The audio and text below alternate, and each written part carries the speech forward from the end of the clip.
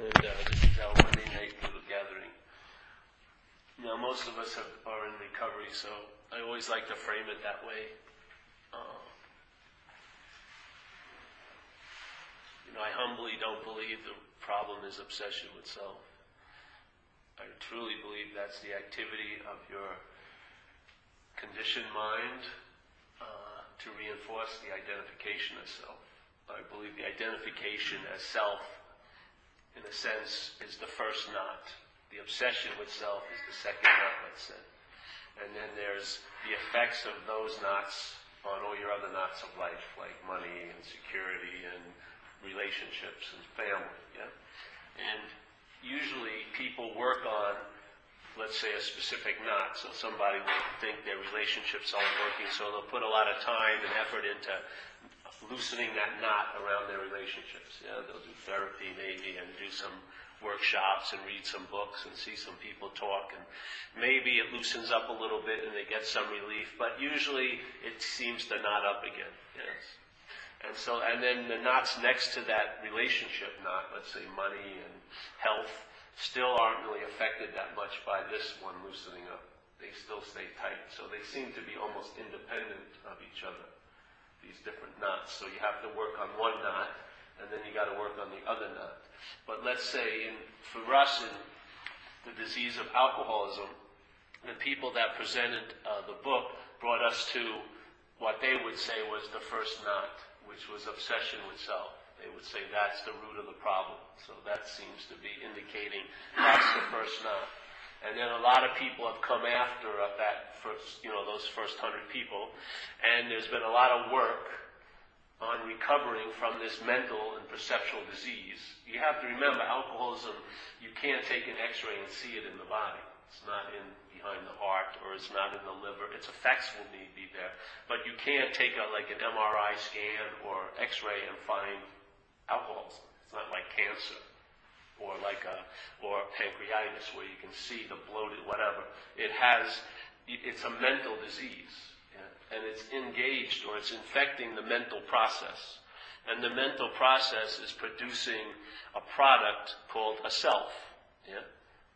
It does that. It cannot actually produce a self or a noun, a solid, long-lasting, separate, independent entity. It can't produce that, but by its verbing, by its selfing, it makes up an illusion that there's a noun. So all mental processes do this, yeah? The mental process is part and parcel of a system called self-centeredness, and so the center of that system is a sense of being a self. Now, alcoholism is like an extreme subdivision of self-centeredness, yeah? Where the attributes of self-centeredness get taken farther than in most normal people. Yeah? And also, the consequences seem to be more extreme. Yeah? So here's the mental process, verbing. And there's a sense, part of the verbing is the verb that you're a noun, that you're a long-lasting, independent, separate Paul. Yeah? That noun pops up, and now its first movement as a noun is to claim everything else. So first thing it does, it claims the mental process. Now it's the thinker of the mental process. It has the body. Yeah? This is my life. This is my time. These are my problems. This is my. Yeah? So there's the activity. The mental processes does this. It's a verb, and it pops up a noun. Now, let's say alcoholism infects the mental process. So whatever the mental process produces, it will carry the infection of alcoholism. So it produces a sense of being a self. And so that self that is produced will have alcoholism for someone with the disease of alcoholism. Yeah? They'll have that proclivity to act out some way. Yes? So here's the mental process making up this noun. You can't take a picture of it. It's thinking, yeah? And it's perception, and it's interpretation. In other words, you and I look at life from the point of view of being the center of it. So when I see something, I see it, and I think about it, and I feel it as if it pertains to me. Yeah? Everything that's seen and put into this funnel of interpretation called self-centeredness. And this self-centeredness is infected with alcoholism. So instead of just obsessing over this, I'm extremely obsessed over this. Yeah? I take feelings incredibly personally. My fear of rejection is off the charts. My fear of not getting what I want is off the charts. My fear of losing what I have is off the charts. It's extremely played out.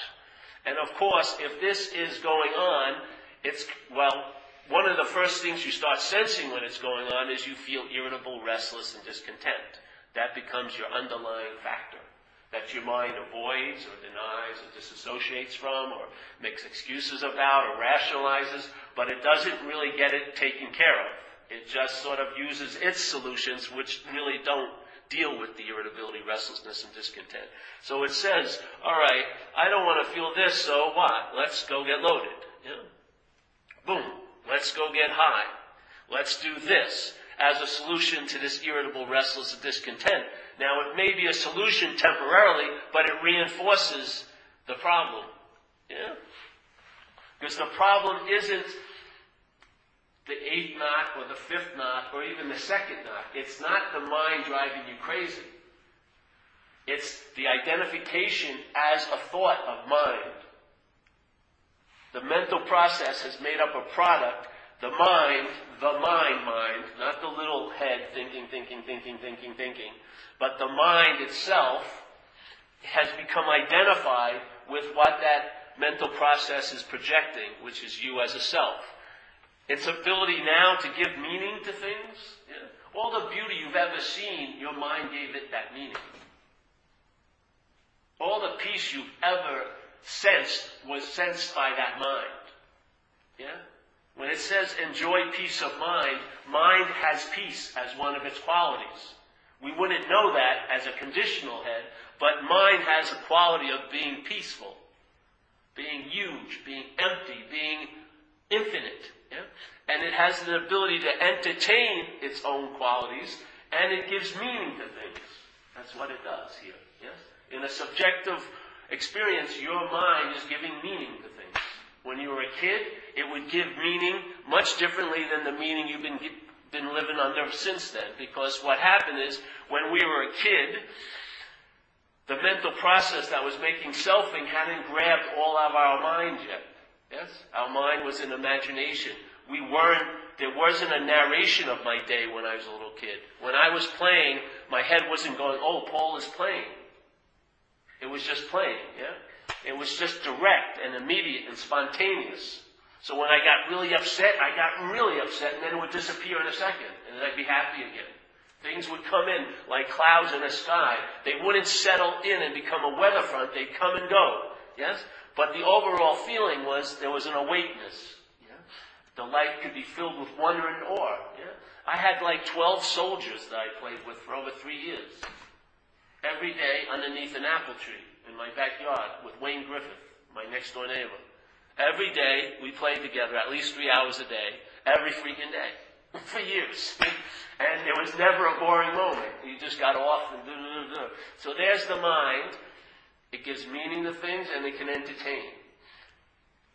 Okay, so here's the mind, and then the mental process produces this thing called selfing, yeah? It's selfing. And it's producing, and it's presenting the mind a self, yeah? A self. The mind becomes identified with that a self, and now it's self. Yeah? It's not a self, which is what the mental process is producing. It's producing a feeling of being a self. The mind becomes identified with it, and now it's myself. Yes?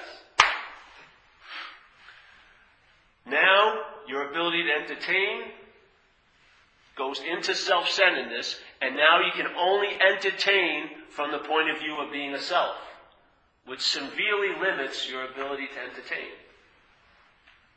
Yeah? Self-centeredness is a program, a system, and let's say in that system there's only a very small part of your ability to entertain can be used in that system.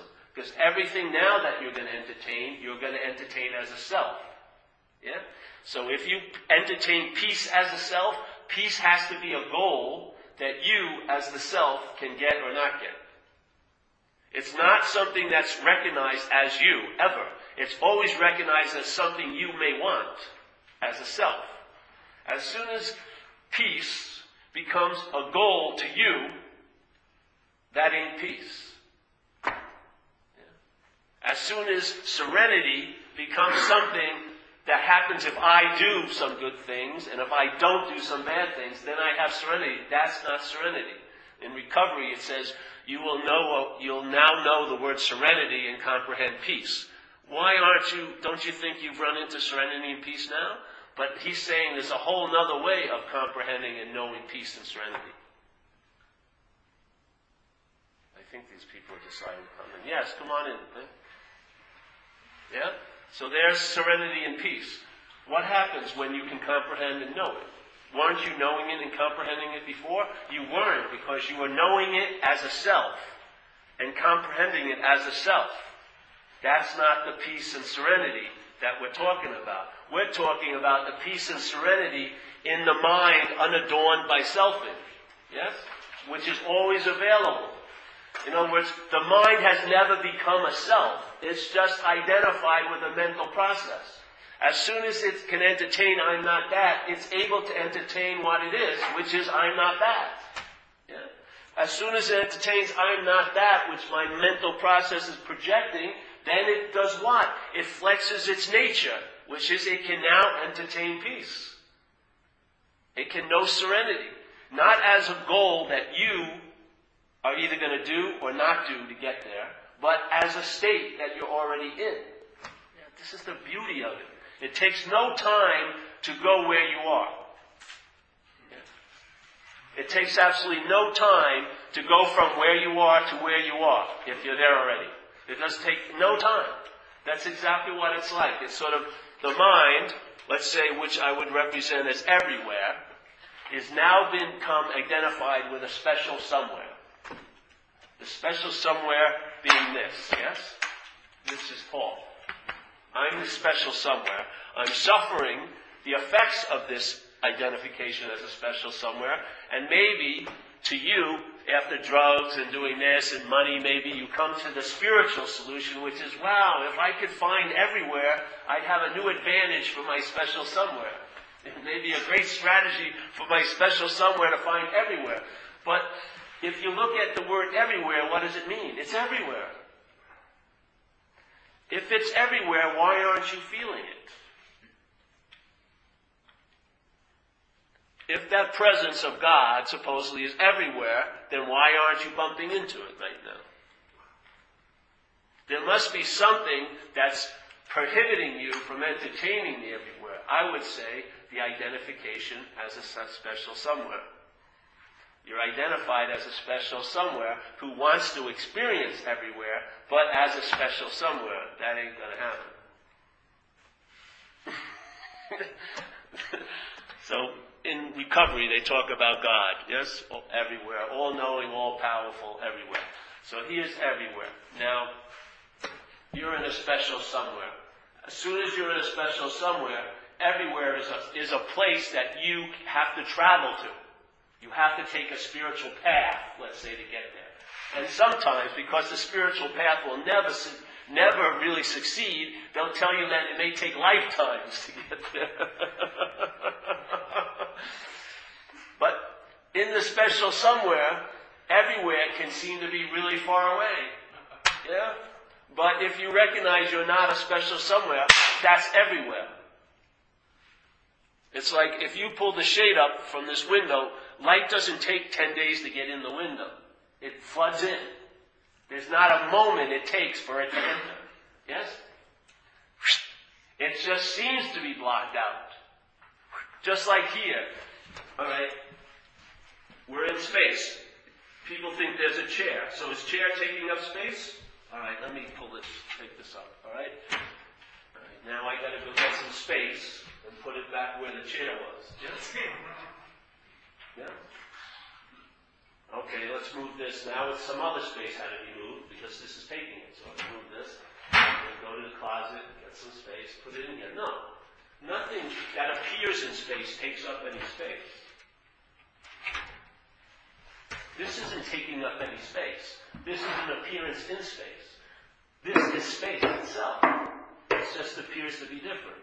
It's not like there's a 2-foot and a 2-foot piece of space in the closet that this is taking up. Yeah? Or the wall. You really believe that the wall is taking up space? It's just a mental idea that separates space from space. Do you believe that I stop here, and you start, wait, what is this? Well, I don't know. It's fucking space. Yeah. Fuck, it's nothing really. And then you, so this something sees where? Through nothing, and then sees another something. Now you tell me, do I stop here? Do I, when I close my eyes, is it like my in here stops? Like there's a little written "Made in the USA" inside. This is Paul here, and then and then you start there. And so when you hear a thing like in the Christian Testament, it says, "The kingdom of heaven is within you." Well, when I used to think that, the kingdom of heaven is really skinny then if it's in me. I mean, there's almost no parking in the kingdom of heaven. It's just this little space, and then. But obviously, the kingdom of heaven is within you, which is mind. Mind, not minds as space, not as thoughts, as space. Yes? So the kingdom of heaven, as everything else is in that space. That's the comprehension of serenity and the knowing of peace, is when you realize, I am not this, therefore, and it's not, you don't realize I'm that, you just realize I'm not this, and that's being that. Yeah? So this gated community of the special somewhere is seen to be not true, and immediately you have the sense of everywhere, but not as a special someone. You can't experience everywhere. You can only experience from everywhere. There would have to be something other than everywhere to experience everywhere. It would be impossible. So people are looking, they want an experience of everywhere, but as a special somewhere. Or some people come to these talks and other people's talks, and they're waiting to get it as a special somewhere. The message is there's no one waiting to get it.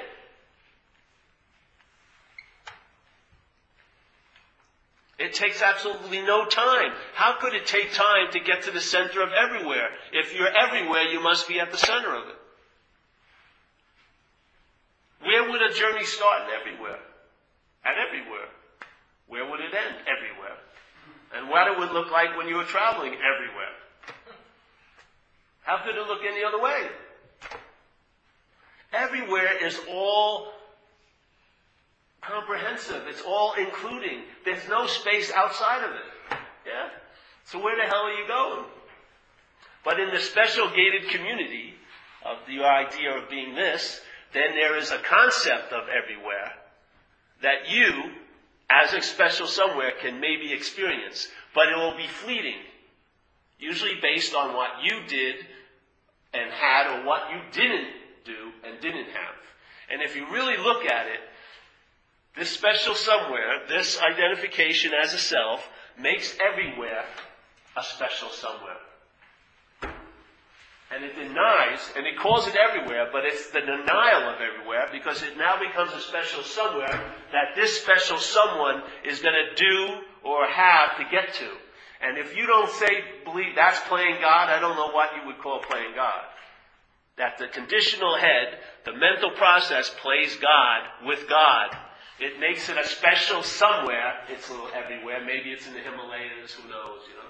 It's usually somewhere you're not. And then it puts it there. And then you buy maps and other people will teach you processes to do what? To get from this special somewhere to the special everywhere. And maybe you'll have an experience that you call an experience of everywhere. But if it's had by a special somewhere, that ain't everywhere. It's the absence of the special somewhere. That's everywhere. And it takes absolutely no time, because in fact, there's never been a true presence of the special somewhere. So there's no need to remove it. There's no moving truck that comes to pick some of it up a day at a time and slowly moves it out. Just like it's like you take your special somewhere up and there's no everywhere space missing. Yeah? This in the everywhere. It was an appearance. But did it take any of the everywhere away? I mean, the space must have been so fast because it looks like it's there. As soon as I picked up the chair, it was like that. Did it take any time? Did I bring it in? All right, the space, come on. Right here, it's about this. All right, fit in and now. It's a little hanging out a little bit. Take that space. No. The space never left, did it? Did the space ever leave when the chair was put in there? Did the space ever leave when this was put? Did the space ever leave when they built the wall?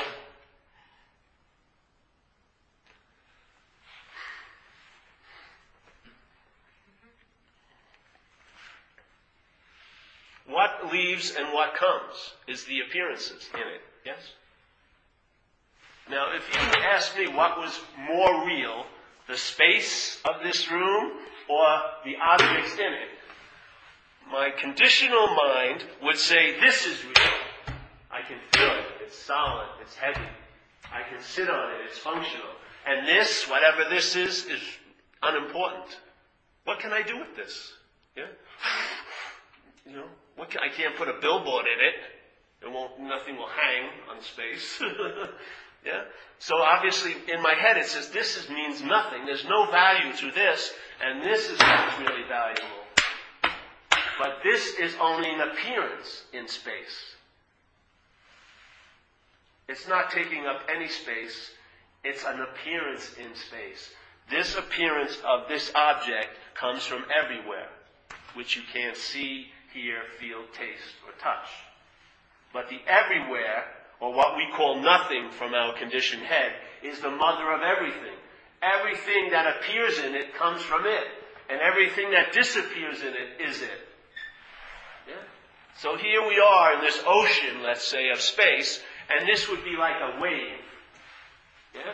It may look like it's a long wave. Hey, I've had this chair for 50 years. But in fact, time is just a perceptual little game of mind, yeah? Your idea of when you feel like you're a historical figure, you know, sometimes when you feel like, oh, I've been bummed out for weeks, you're feeling that right now. The mind's making up the sense of time. That's what gives it its story juice. Because let's say if you had something that your mind tells you was really good, and now you've lost it, it makes it really juicy to suffer, yeah? Even though when you had it, you weren't really enjoying it much, but now that you've lost it, you feel like it was the source of your happiness. Yeah? The mind makes that up. It makes it juicy. It has a feeling of being time, a historical figure. But in fact, it's not so. Yeah? It's making it up. So this whole idea of it's truly, this really is an absence.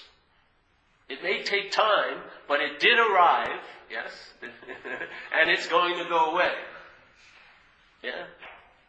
The only difference is in time. Like you see some bugs, they have 1 day here. Yeah? Like, if they get up late that day, their life is really short. And then they get squished and it's over. Very fast, yeah?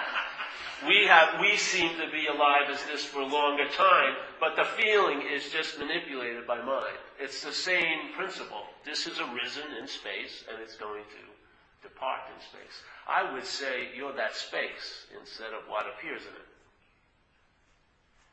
And I believe the mind can recognize that. Not the conditioned mind, but the mind can recognize it. It cannot, the trip is though, it cannot recognize it as a self. So if the mind is reflecting the selfing and has become identified as that idea of being a self, it severely limits its ability to entertain what it is because it's already entertaining from what it thinks it is. Yeah? As soon as it becomes identified with what it's not, that what it's not defines its ability to entertain even what it is. So it has to look at peace as a goal that you may get. Yeah? And the only way you can see that you could ever entertain peace, it would have to be based on you doing and having something. Because the main modality in selfing is doing and having. Yeah? That's why you feel it's your life, because you believe you do things and you have things, and then you get them, and if you don't do things and don't have things, you'll lose it. So it's really a playing of God all day. The conditioned head is playing God. In this space of everywhere, it's making things very specially somewhere else. Like the source of your love or your happiness or your peace. And see that the fail-safe mechanism is, okay, you have the desire, you'd like to know peace, has a really good taste in you, it resonates for you. But how you entertain knowing peace is as a you. And therefore that peace has to be known by getting it, doing something, having it, and then if you believe you've achieved it, you will also believe you can lose it. That's not peace. Peace is freedom from both of those. Freedom from the need to get it and the fear of losing it. It's just an establishment in a state. Not a state, it's just what is. It's that space. And so you see, in a way, like St. Francis, I felt, or I'm going to interpret it as that he would say in this one of his famous statements, it's in self-forgetting that you're reborn. So, in other words, there's a verb of mind, selfing, and then there's mind can live in the self-forgetting of that. See? By recognizing it's not that. In that, entertaining that it's not the self, that's being what it is, which is big and large and empty and able to entertain serenity and know peace and all this and all that. It's not fooled as none of its qualities. It's not fooled by those qualities being shifted into a symbol that's far away from you, that will be based on you doing and having to get it. It's not going to be that way. So everything that you have put off in this life, as someone else has to bring it to you, like love or something like that, immediately that whole lie gets diffused, and you're right up against the possibility of love. Not brought to you by another, but brought to you as you. You.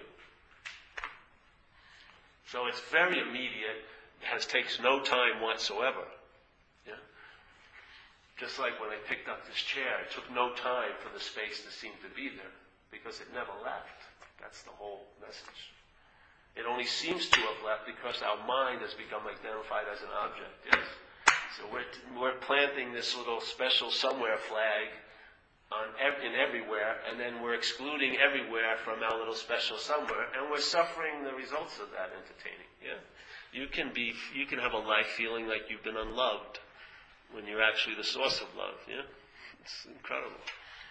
You can feel like I have to really, really get my month planner together so I can go on that retreat next weekend, so that way I'll have peace when I'm at the retreat. But excluding all the other moments, going there, getting there, leaving there as a moment of peace. Because of course your head has to look at it as if it's a goal that you're going to get. It can't. You and I, in this conditionality, cannot recognize what's always here. It's impossible. Just like we say a lot here, were you in a cafe today? Did you hear anyone complaining about the effects of gravity? Did you have anyone going, Jesus, gravity was really heavy on my right shoulder. How about you? It's a little bit off there. It's really been a drag. It's just one of the heaviest weeks I ever felt gravity. No. Nobody's been feeling gravity because we're always feeling gravity as a body. Therefore, there's no experience of it ever. You only know it by its absence.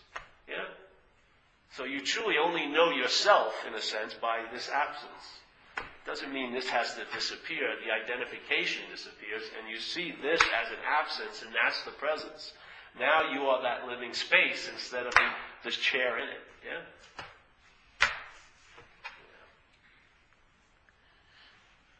Then the chair doesn't have so many opinions where it'll be placed in the room. Oh, I shouldn't be there. I should be in the front. I'm a very special chair, and only very special asses should sit on me. No, you just, wherever you are, that's okay, usually, because that's where you are. The ability to accept is obvious because it's the easiest thing to do. You don't want to change anything in this room. That's acceptance. You just look around, everything is just totally okay. I don't want anyone who's not here to be here, and I don't want anyone who's here not to be here.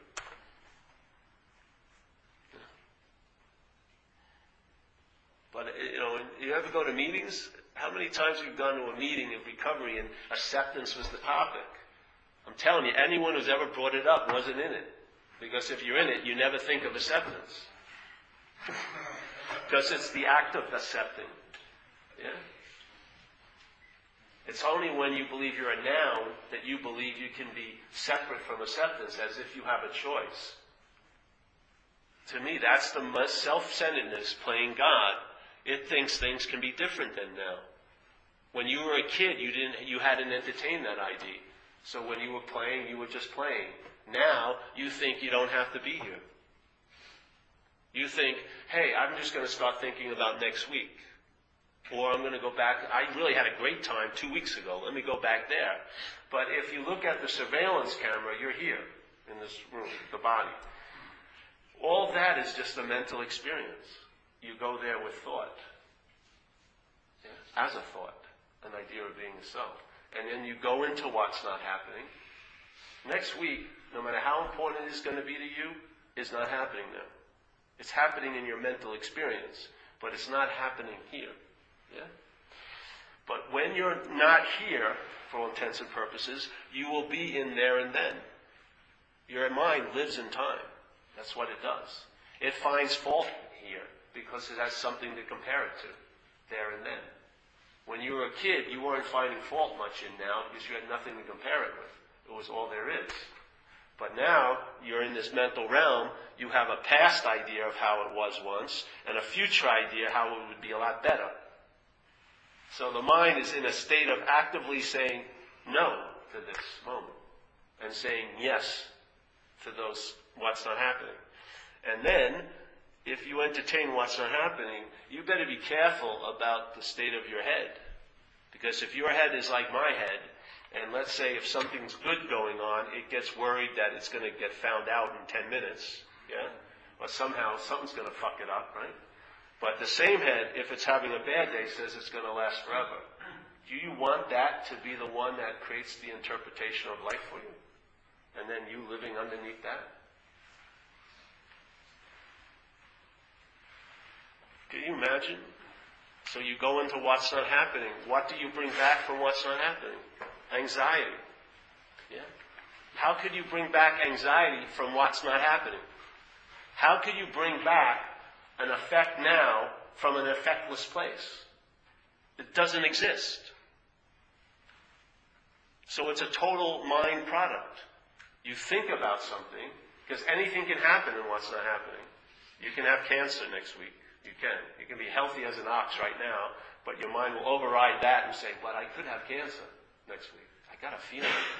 I felt this something, yes. I think I have cancer. And I know my girlfriend's going to sleep with my best friend next Friday. I know it. I can feel it in my guts. So now, you're entertaining that idea. What happens? The anxiety of that event, which is not happening, gets downloaded into this, and it seems to be happening to you. You're experiencing anxiety, right? But what field was that crop grown? A mental realm. A mental realm. A realm that's happening right now, but includes a sense of time in it. A past and a future. And so it can travel back and forth, pick up resentments, anxieties, represent your whole life. So let's say I had got run over by a car, yeah? It can go back to that moment and represent it. What would have happened if I didn't go out that night and I didn't go up that street? Then I wouldn't have got hit by the car. And the idea behind it is everything probably would have been great if I never got hit by the car. Yeah? So what occurs? It produces a product which is suffering now, a body state that you find yourself in. I have a broken leg from a car accident. Can't change it. That's what happened. But it believes it could have if I would have done something different. That's exquisite suffering, isn't it? Isn't it exquisite suffering to think that something could be different than the way it was? So you go in there, you go into what if. What if I would have 2 kids if I was a woman, but I'm not a woman. Yeah? I'm not a woman. Oh, I've overridden that. Oh, I forgot. So it just goes off. I really miss having 2 kids. You're not a woman. Yeah? In this head, though, all bets are off. You can entertain everything could have been different. And now, when you're brought to this moment, what do you find in this moment? Dissatisfaction. Why? Because you truly believe it could have been different. if what? You would have done something else. That's playing God. In our program, it says the how and why of the whole program of recovery is to quit playing God. That's it. Why it doesn't work. Isn't that playing God? Where you take an imaginary thought of a past and a future which doesn't even exist, and you use it to invalidate this moment, which is the only invitation that's on offer. So you're basically saying no to the only invitation all day, and saying yes to your mind's invitation. I'd rather hold a resentment and be right about it than to be open to this moment. That's basically what the mind's fucking saying. I got no time to enjoy this. This is boring here. Let me get worried about what may happen to me next week. Isn't that, I would say that falls under the definition of playing God. What else could it be? And it says the whole basis of our program is to quit playing God. So you may know every word in the recovery book, but if you're not quit playing God, then what's the point of it? Knowing every word in the book is playing God. And if you try to get out of self, isn't that being in self? So if you take a 2-year course of how to get out of self, you could actually see that as being in self. How can self ever get out of self? How could a product of a mental process ever leave the mental process? That's why it lives in time, because that's a mental process. Doesn't it seem like you're really you when you think about it? Doesn't it feel like it's really you when you go back and think about things that happened to who? You. And or what you believe may happen to who? You. And how does your mind picture you as a body? Yeah.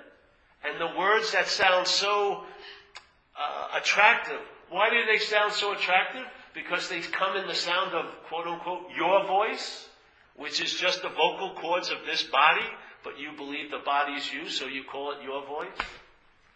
You have to see the root of the problem is not obsession with self. That's just the way it reinforces the bondage to the idea of being a self. The daily thinking as if you're a self is what bonds you to that idea of being a self. The real root of the problem to me is the identification as self, which is a verb. The verb of mind is I call it identification as self. It's selfing. But what it gives you is a feeling of being a noun. So the space now becomes nothing, and you become everything. And you're sorely in need of the effects of that space. But you can't entertain the space as a something, because you immediately make it into nothing. Yeah? Why? What happened? What gave this, what can't be seen, felt, taste, and touch? What gave that the meaning of nothing, and gave this the meaning of everything? Was it ordained in the beginning of time? No. Your mental process has given space the meaning of nothing, and everything that appears in it the meaning of being everything. You can't sense what's always going on because you don't have the ability to experience what's always so. You can only experience what shows up and departs. You don't sense the space that all the thoughts are seen in. You just expect, you see the thoughts that appear in the sky, but you never get the sense of the sky. We're all cloud watchers, but we don't ever sense the sky which all the clouds are appearing in.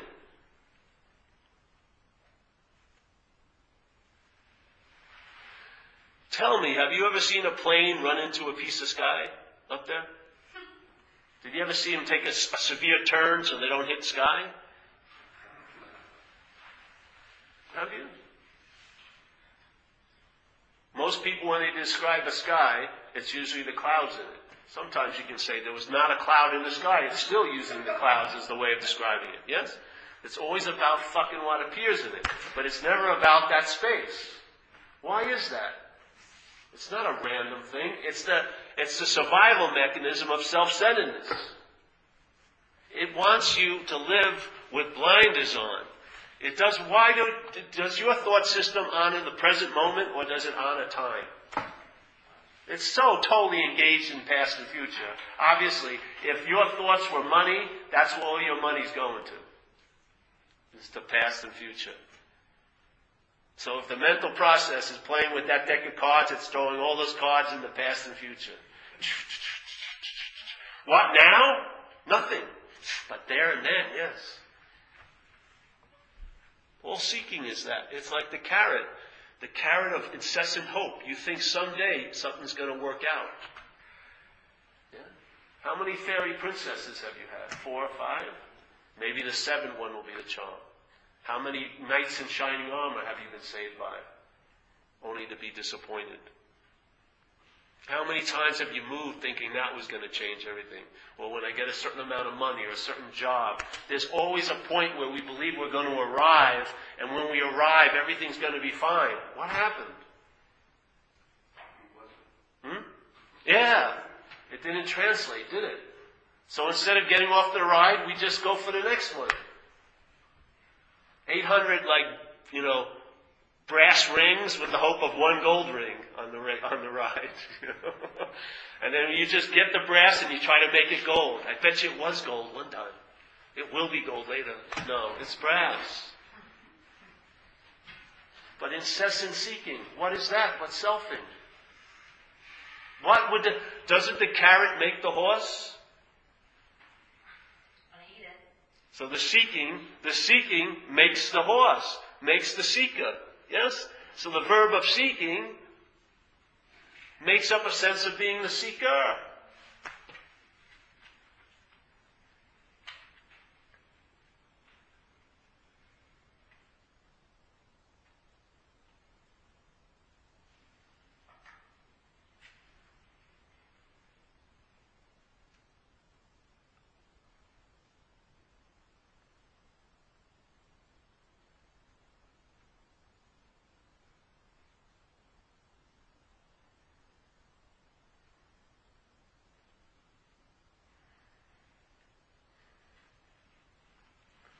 So if you see, not as that, the mind,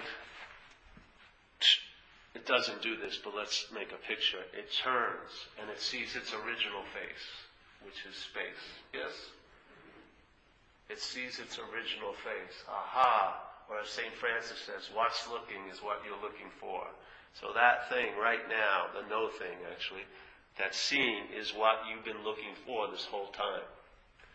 You couldn't imagine it could possibly be where it was because it's right where you are, but you believe there's something there already. So the space you're looking for is right where the chair is. The chair is just an appearance in it. The chair will never see the space that it's taking up. Yeah? It's when the recognition is I'm not the chair, that's the space. So in a sense, this absence is the presence. Yeah? For the space to be here, the chair does not have to be absent. It can still keep appearing to be a chair, but there's a recognition. It's just an appearance of space. Yes? It's not like this has replaced space. It's just appearing in it. It's actually of the same nature. Yeah? It's like, it's the nature of the ocean, but it's appearing as a wave. Yes? We see it, yes, as another wave. So a wave sees another wave, but there's not the recognition of the ocean. The ocean is this space. Yeah? This is an appearance in it. Yeah? So the chair is like a wave in the ocean. It appears as a wave or a chair, but does it actually lose any sense of oceanness, even though you would call it a wave? It's the same, yeah? So here we are hovering over the ocean seemingly as a bubble, and we're thinking we're different, and this bubble has a real yearning to know the ocean, but the only way it ever knows the ocean is it pops. The sense of being a bubble's forgotten, and its immediate oceanness. You're never going to have the sense that, the bubble recognizes the ocean. It's when the bubble pops, that's the ocean. There's never been a recognition of the ocean by a bubble. Never. The bubble pops, and that's even too much to say. There ain't no bubble, but let's say the bubble pops and it's the ocean, yes? And then there's a realization it's always been ocean. There was never a bubble. Yeah? When the body is seen as not you, then you realize you've always been that space. The body's never taken up any space and became a real thing in the space. No, it's an appearance of the space. Yeah. So Buddhism says ordinary mind, enlightened mind are the same mind, exactly. They're the exact same mind. Ordinary mind is identified with a mental process. Enlightened mind is not identified as a mental process. One's looked into the little box of self-centeredness and went in there by mistake, and now every time it entertains something, it entertains it as a self, which severely limits its ability to entertain. Because now the only way it can entertain things is they must be something that you do and have to get. Yeah? It has to be something that you, as the system, as the center, get. It can never be a true indication of the absence of the center is. Yeah? Yeah.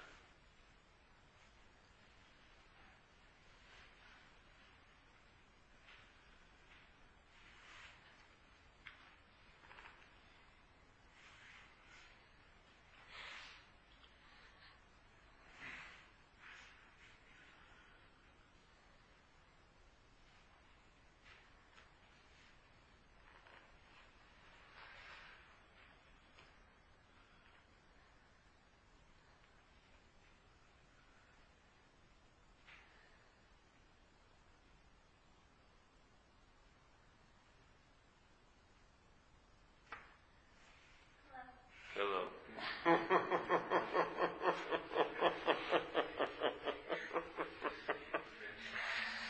Any questions? Can you talk a little more about the idea of verbing and how verbing becomes a noun? Not exactly. Well, it never becomes a noun. It just makes up an appearance of a noun. So the mental process is verbing. Yeah, it's a mental process. It's verbing a self, and so the self is a product of it. This is just a diagram. It's meant to convey something. Yeah, it's not like the perfect blueprint. It's just a way of. See, it's a very good way to invite by pictures. Yeah, pictures. So here, the mental process is making up a feeling of being a self. It's a thought wrapped with a feeling. So you have a vague feeling. That's why they always say it's a sense of self. Yeah, you have a feeling. Just like when you're really feeling great, there's a sense of okayness. You could never say where the okayness is. It's just like you're in a space of feeling okay, yeah? You can't say, oh, this is the okayness. It's just like you're in something. So this sense of being a self is a product. It's produced by the mental process. So its idea is that there's a noun identified as a body.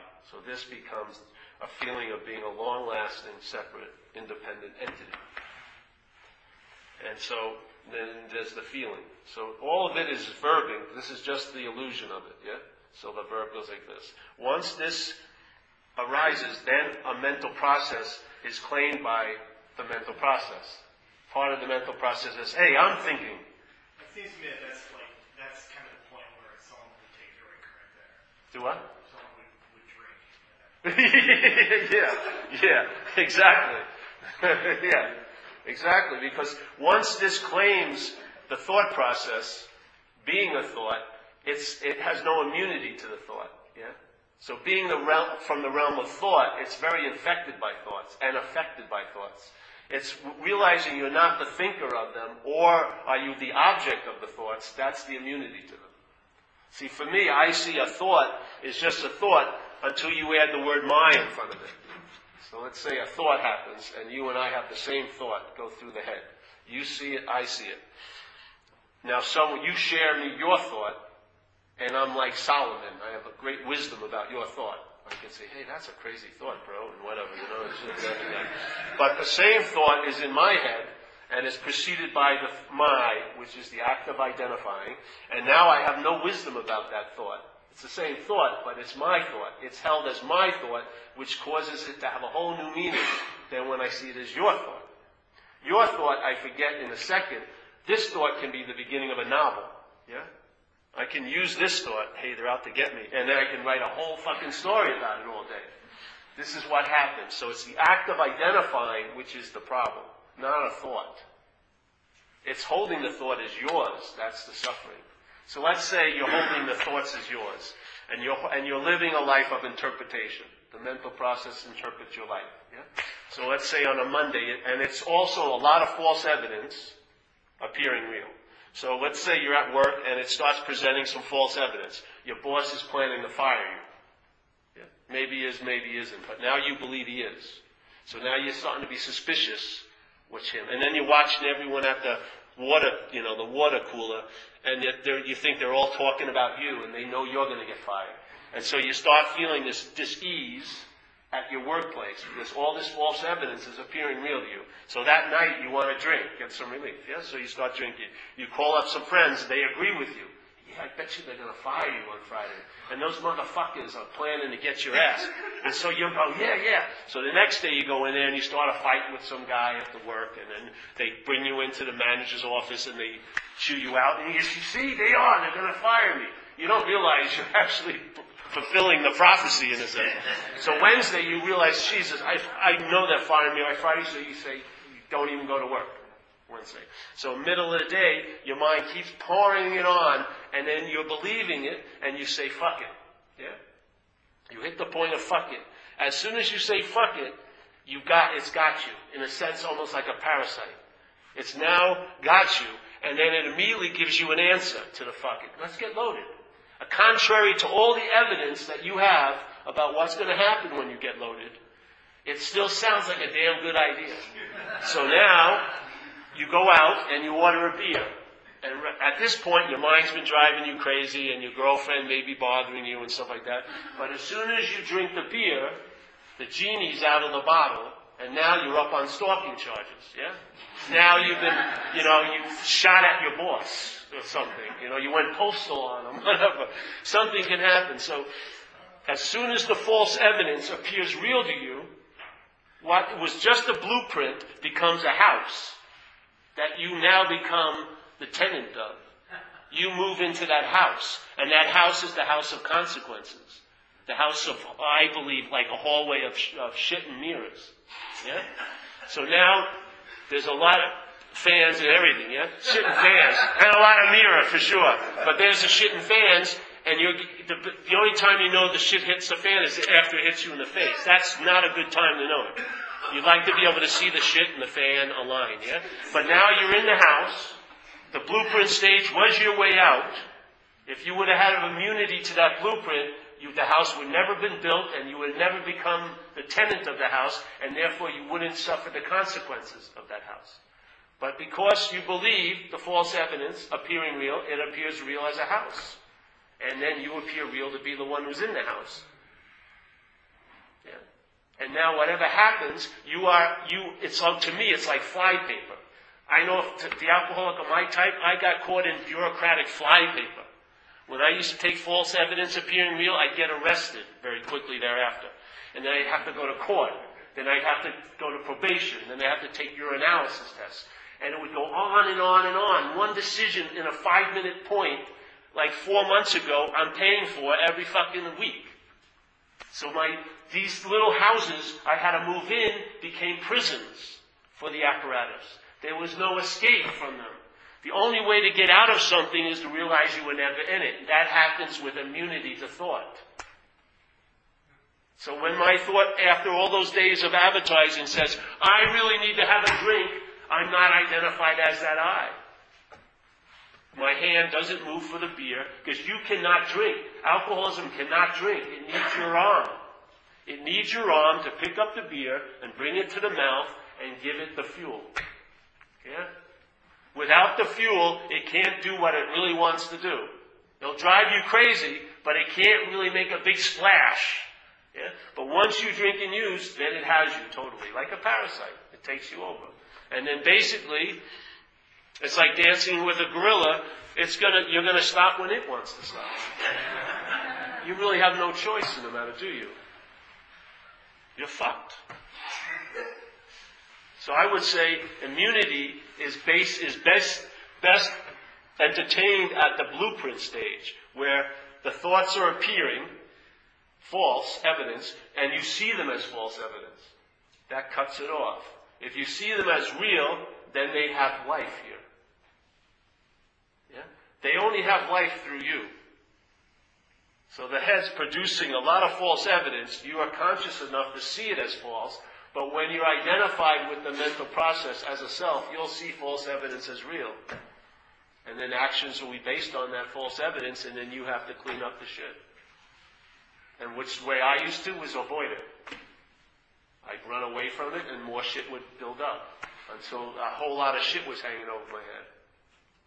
Yeah. And then you don't want to be in this moment, and this is the biggest lie of all. The last place you want to be is in the moment, but it isn't even the moment. It's the fucking mental realm of the moment.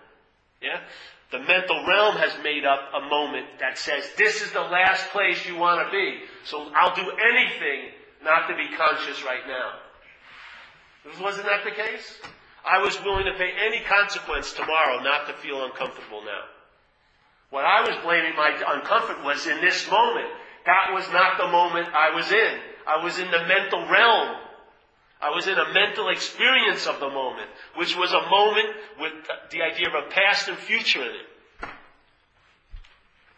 The moment was my salvation, actually, in a sense. That was the exact place my mind wanted to get away from, was the solution to it. Was actually being here. But the here it was presenting was a place I did not want to be. Yeah. Why? Why? Because it had present and future. So I figured, Jesus, if I'm sober in this moment, it was like the biggest threat of all time. Because all that guilt and shame I'd been avoiding by staying loaded was going to come up on me. All the times when I had money and I swore I was going to give my mother money and I drove right by her house with a half a pound of coke and never gave her a cent would have come up into my consciousness. Every motherfucking thing I felt that I ever was the doer of, that I was guilty and shame of, would arrive at that moment and overwhelm me. So anything was better than that. That was the fear. Always based on being a doer and haver. Always based on the God playing of your head. Where's all guilt and shame rest? On the branch of doing and having. You have to believe you were the doer and haver to have guilt and shame about anything. Yes? How is it? Isn't that the initial claiming of a life by the mental process? It claims it as I'm the doer and haver of this life. And that claiming, what does it produce? Tons of guilt and shame, which binds you.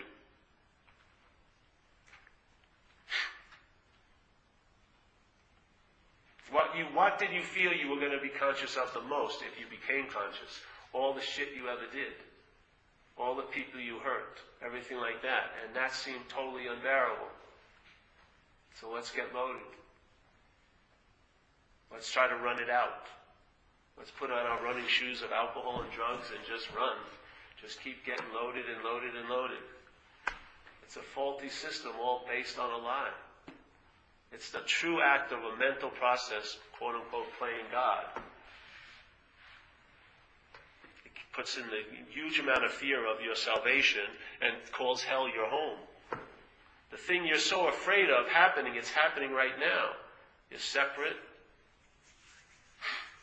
You have a sense of being separate. You have a sense that you don't have what you want or you can lose what you have. It's like your whole house is built on sand. It's shaky. What does that produce? Peace? It produces anxiety of mind. Your mind's constantly agitated, and you can see it by your seeking. If it wasn't agitated, you wouldn't be seeking, because that's what you're seeking for, is peace. What would happen if you found, quote unquote, peace? It would translate into an ease and comfort now. The whole point with me is I've lost any desire to be liberated. I could give a shit. People call me up, and I know people who've been enlightened 3 times in this life. Once wasn't enough. Give me a break. It's ridiculous. It's not an exalted state. It's the dog shit awareness of right now. That's the peace. Literally. It's just real. It gets totally unnoticed by mind. The trueness of this space is totally unnoticed by mind. It doesn't have any shining little baubles or anything.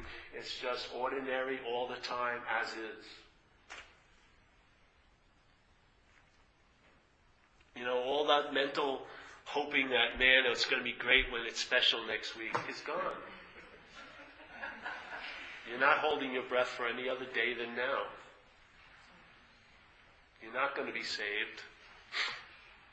There's no need to be saved. There's no one to save. Yeah? It's so immediate. The mind has nothing to do with it. It can't prepare. It can't plan. There's no journey. There's no practice. There's no process. It's a total relinquishment of its relevance. Immediate. In other words, you have absolutely nothing to do with it. The chair doesn't bring the space when it's lifted, nor is it taking up the space when it's here. It absolutely has no effect on the space. It's all perceptual. You just think the chair's there. Practice. No. It's an entertaining. If you're practicing, it's a practicing as a self. This message isn't that. I just talked to a man about that today. Well, what if you're trying to, like, as maybe the first step, trying to get like a healthy self?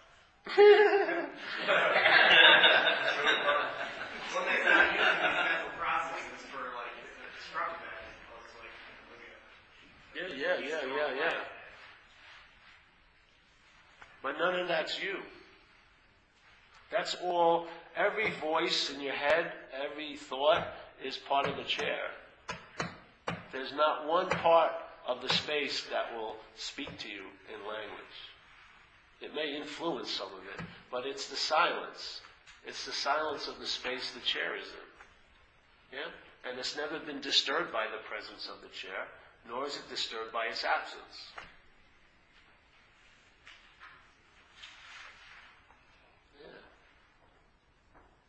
And yet here it may look like you have to, this thing, the chair will do things, and so what? Let it do it.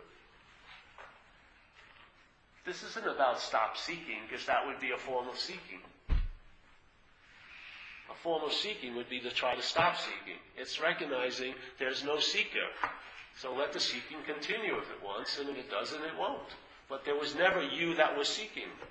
And there's never you that's decided not to seek. It's all mind. The chair wants to be relevant. It wants to have something to do with the space. I must have at least taken it up. No, it hasn't. That's the freedom. It's freedom from you. It's not you getting free. It's freedom from fucking you. Yeah? The you that so desperately needs to be free. That's what you're freed of.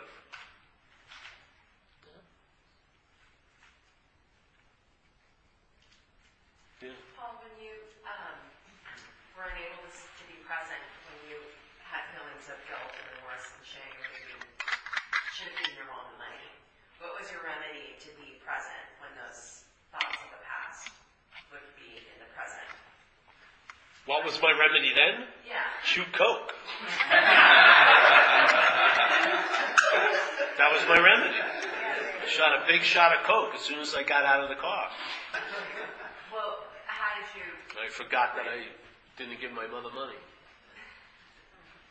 But when those thoughts enter in our minds now, do you have any suggestions on just being present and letting go of the past? Especially when it comes to guilt. Yeah. Well, if you can hold them as not your thoughts, yeah? Your experience or your relationship with them may be very different. If they seem to overwhelm you, then help someone else. Do some service. See, if your house is on fire, the best solution you can be offered is where a pail of water is. Yeah? Maybe after the house is put out, then you can talk about the fireless state. But if your house is on fire, if people call me up and they're totally flipping out, they must believe there's a you that's flipping out. So I don't tell them, oh, there's no you. I just say, here's a pail of water. Go out. Help somebody. Get out of yourself. Get the experience of being out of yourself. Because you're thinking you're having the experience of being in yourself. Well, get an experience of being out of yourself. After a while, maybe you can entertain it's neither. You're not in nor out of self. You're an uncompromised state. Not based on conditions and circumstances. You have nothing to do with the state you are. Whatever you do or don't do doesn't leave one mark on what you are. This chair will not leave one mark on the space that it's appearing in. Not one. When you lift this up, you'll never know there was a chair here. The space won't show it, will it? You tell me. All right. Let's say this chair's been there 20 years. Does it look like there's like remnants of the chair. I can almost see its outline. No, it's not there at all, is it? They could have been there 30 years. Same place, 30 years in a row. You lift it up, it was as if it was never there. Exactly. That's exactly what it's like. It's going to seem to be like you were never here. Why? Because you were never here. Right? Yeah? That's what happens.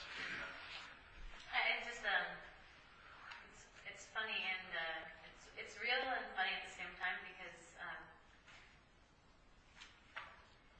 it contradicts itself but doesn't. Well, to who? I don't know. The theories sometimes contradict themselves. I feel like, or just I get confused listening to them. But I'm newer to this program. Yes. Well, that's good. Confusion is good. Because really what you want to do is just, if selfing is a verb, you want to startle it, in a sense. A good imitation will startle the verbing of selfing.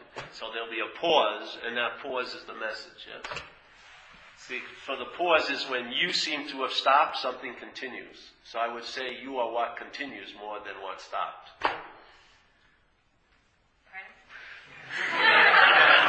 Here's the verbing of selfing. You're sitting here selfing, right? Let's say something happens like that. Something startles your mind and it stops. Yeah. There's a pause. Now, it seems like selfing stopped, but something continued on. I would say you're that, which is always so, then you're much more that than what stopped. Yeah? So, what stopped is presenting a me. What I am is the context of that presentation. What my mind's doing is presenting a content, but it's happening in the context. So the mind is presenting a chair in the context of space. Yeah? The mind, the mental process is presenting this is me, like a chair, but on the context of space. So the context of space is what allows the chair to appear. Yeah? Without space, there would no appearance of any chair. And yet, it doesn't take up any space, nor does it move any of it away. And when you remove it, it's like if it was never there. That's what it's like. Some of it becomes the semantics, though, where you struggle to understand what you're describing, is where you get caught in. There's spirit, and then there's what the ego is creating itself. And when you interchange those words so quickly, it's like trying to watch a train speed by, and you want to just see the space between the cars. Great. Yeah, but I think to a newcomer, that's a big leap. Well, it might be. We need some clip notes. Hmm? We need some clip notes. Yeah. You know, all we do here is we present the space, and if someone walks in, I can't say, "Oh, well, let me give you the basic invitation or whatever." You know, you just have to. It's not even what's said; it's the conveying of something. Like, hopefully, you sense the space here, because that's what it is for me. It's like a souffle. It's like something bakes and you feel something. It feels like a living pause. That's it. That's the message, and anyone can get that because there's nothing getting it. Yeah. It's of your own nature, that pause. But see, the thing is, what happens is that pause is received by the chair, and that's what causes it to the chair gives it a different meaning. The meaning is that's what I am, that's space or pause. The chair says, oh, I had this great experience. Yeah, that's not it. Yeah. Do you think that the working in the steps makes it clearing for the whatever to understand this or for this information to be deciphered? Well, let's just say the mind has a disease called alcoholism. And let's say you were wide awake and you had diabetes. You would still take the diabetes medicine. Yes? Because the diabetes would be affecting the body and everything. Yeah? So this mental disease is affecting you. And the mind is actually even more so than diabetes, because the mind is can create a static that things aren't seen clearly. Yeah? You can make up a world through this disease. Diabetes doesn't make up a world from the diabetic view. But a world is made by an alcoholic view. So because of where the disease is manifesting, I think it needs different treatments. So for us, we don't take pills, and our recovery isn't lifelong, it's daily, because it's based on having a power greater than the self, yeah, in awareness. So what I'm saying is, the best way to me to have a spiritual condition is to know you are one. Not that you're this having a spiritual condition. Because if this has a spiritual condition, this cannot have a spiritual condition. If you are a spiritual condition, there's no option. That's all there is. Yes? It's the perfect stopper of the verb selfing. Because the selfing is based on options, thinking it can do something or not do something. But you cannot do anything about your nature. That's what you are. You are of space. Like Jesus said, you're in this world of chairs, but you're not of the chair. You're of that space. That to me is the solution. Like for me, we have the idea of a higher power.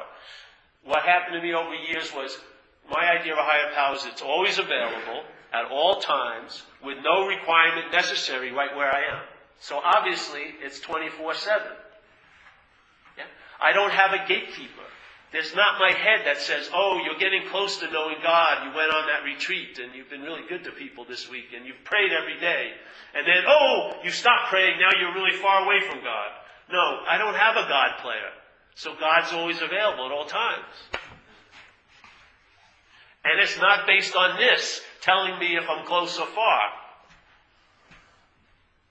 So what's always so, if it hasn't been made into not being so always, so what's always so, if it hasn't been made into not being so always, which is what mind does to what's always so, what's always so, by mind is made into what's not so always. If you have immunity to that, what's always so is what? Always so. That means always so. Not based on your perception, your thoughts, your feelings as a chair. Yeah? The chair doesn't dictate the reality of space. Yeah. The chair's always going to think something else. I'm not in the right space. I should be in the front space or the back space. It gives space a different meaning. Space is everywhere. You are that. Yes, sir. Yeah, there are a couple of ways that you describe it. It's not a little bit different than when you're talking about with space, but they have the same effect. And one is when you talk about how real a dream is. You know, and you're feeling in that dream like it's reality, when in fact that this is just a more real dream. Yeah, yeah. And another way when you describe sometimes the telescope, you know, that's something that, you know. Yeah, yeah. Well, the dream object, obviously, this is a dreamt object, let's say. Yeah. So if there's a tiger in my dream, I'm going to be scared shit of it. No matter how much therapy I get, no matter how many books I read. Oh, there's no need to be afraid of a tiger. There's going to be a natural seeming response of this to that tiger of fear. The only solution is waking up. If I'm not the dreamed object, I'll see the tiger as a dreamed object. How can a dreamed tiger scare me? Unless I'm asleep. That's what happens. Yeah? So what seems so real to me is as real as I am. What seems so real to me is as real as I am. The world is as real as I am. Yeah? I don't deal with that. I just look at if this is real. If this isn't real, then other things stop becoming real to me. Is that true? Is that true too? Yes. That's the beauty of it. Yes. This is a long night. No more. We have a limit on questions. All right. Yes. A couple more. Yes. This is going to be weird. So what if you have, like, what do you do with thoughts about your thoughts? Does that make any sense? Oh, thoughts about the thoughts? Thoughts about your thoughts. They're seen the same way. They're not yours. You're not the thinker of them. They're not about you. That's the mental process trying to be the authentic self, you see? So it will look at thoughts and say, oh, look at the thoughts that I've had. That's a thought. There's no place that stops, and an authentic self is seeing the thoughts. There is no authentic self. This is my humble view. Yeah? So, let's say there's the thoughts, and then you go, oh, look at the thoughts I've been having. Yes? That's also a thought. Then there's another observation. Oh, look at that observation of that. It never ends. It's a thought upon a thought upon a thought. There's never a you that ends up showing up. It's like being in the mental process. You're not leaving the mental process. You cannot think yourself out of a mental process. Thought is from the process. Yeah? So, thought about a thought, about a thought, about a thought, about a thought. Always the last thought in the line is taking the thought of being you. And then that is seen not to be you. And then there's another you. How many examples do you need? There's a principle in it. For me, it took maybe 7 times I saw this loop where I kept thinking, oh, I'm the authentic Paul, seeing what's happening to me. And then that was shown not to be true. After about 7 of those events, I realized none of them are true. It can go on to infinity, thinking that you saw the thinker of the thoughts, and I just thought that I'm thinking the thoughts. It goes on and on and on. There's no authentic self. Yes? It's all the mental realm. The product of a mental realm cannot transcend the mental realm. It doesn't exist other than in the mental realm. And how do you get your thoughts to stop? You don't. That's a thought there. I never try to get my thoughts stopped. I just see them as not mine, and I lose interest in them. Just like if you ran your thoughts to me all day, I'd be bored in 5 minutes. Sorry. I know maybe I'm special to me and you're special to you, but you'd be boring to me in 5 minutes. And I'd be boring to you in 5 minutes. Literally. Thoughts are incredibly boring. They're just not so boring when you think they're yours. You're just totally interested in them. But if someone else came over and ran their thoughts about them, you'd be bored in 5 minutes usually, right? 10 minutes. Hey, I gotta do the laundry. My cat. I gotta walk my dog. But you've been listening to the same thing 40 freaking years, or 10 years, or 15 years. Why does it sound so interesting to you? Because they're about you. When you entertain they're not yours and they're not about you, you will lose interest in them. Your interest will go somewhere else. It will leave the mental realm and come here. Yes? You'll leave the mental realm. You'll stop living in a mental experience. Yeah? And then you'll have conscious contact, seeing, hearing, feeling, tasting, and touching here, instead of just thinking about it. And I'll tell you something.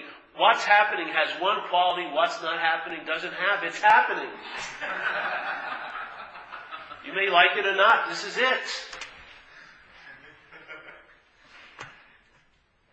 I don't think so. Exactly. As soon as you think it's not so, you don't believe this is it, you think it could be something else. And you'll find fault. Yes? Something will be lacking that you really need. Don't you find that sort of interesting? That you have something and then you don't have any interest in it basically for years, and then it leaves you and it's the source of your happiness?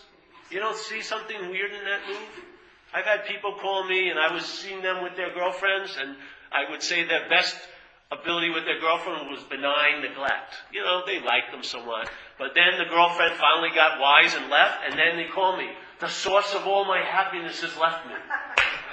Well, I used to see you with the source of your happiness. It didn't look like you were enjoying the source of your happiness, but now you seem to really miss the source of your happiness. Isn't that interesting? Why is it that you can't enjoy what you have, but you can really, really suffer by the loss of what you don't have? This is a mental realm. Very small. It seems large when you're in it. But it's like an asshole. You're in the ass of self.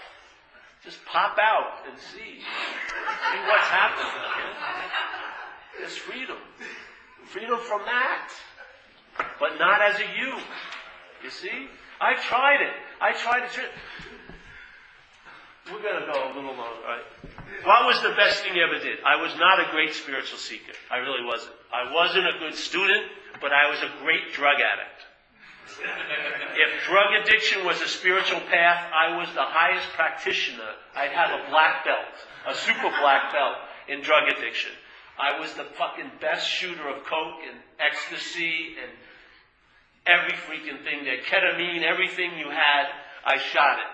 At great lengths and great amounts. And yet I never transcended the mental process. That was my whole drive. I figured if I could stretch my mind out and keep it taut long enough, it would snap and I'd wake up out of it. I'm here to tell you it didn't work. I don't think you can transcend what isn't so. You cannot leave as a product from the product, cannot leave the mental process if you're identified as a product of it. It's impossible. With spirituality, with drug addiction, with anything. I don't believe you can do it because it's not so. The thing is, you realize that's never been so. That's your transcendence of it. No movement, no time, nothing. It doesn't take one bit of effort. It's a recognition nothing ever happened. The chair never took up the space. The space doesn't stop here, and then I'm here, and then there's space again, and then I'm here, and then here. And then some space comes in my ear, but then it's closed and it's all me. I'm a separate unit. No. It's a space. It's an appearance. It's a wave on this huge ocean. There's thousands of us, millions of us all day, but the ocean, the quality of the ocean is exactly the same. It's wet. We're all totally wet, acting like we're dry. You come in here to get a glass of water, you're drenched. You're soaked. There was an old Zen story about, I'm like a man, this was the story, I'm like a man standing by the river selling you water. And that's not even funny enough. I'm like a man standing in the river selling you water. You're drenched. Yeah. I'm going to pass the basket in.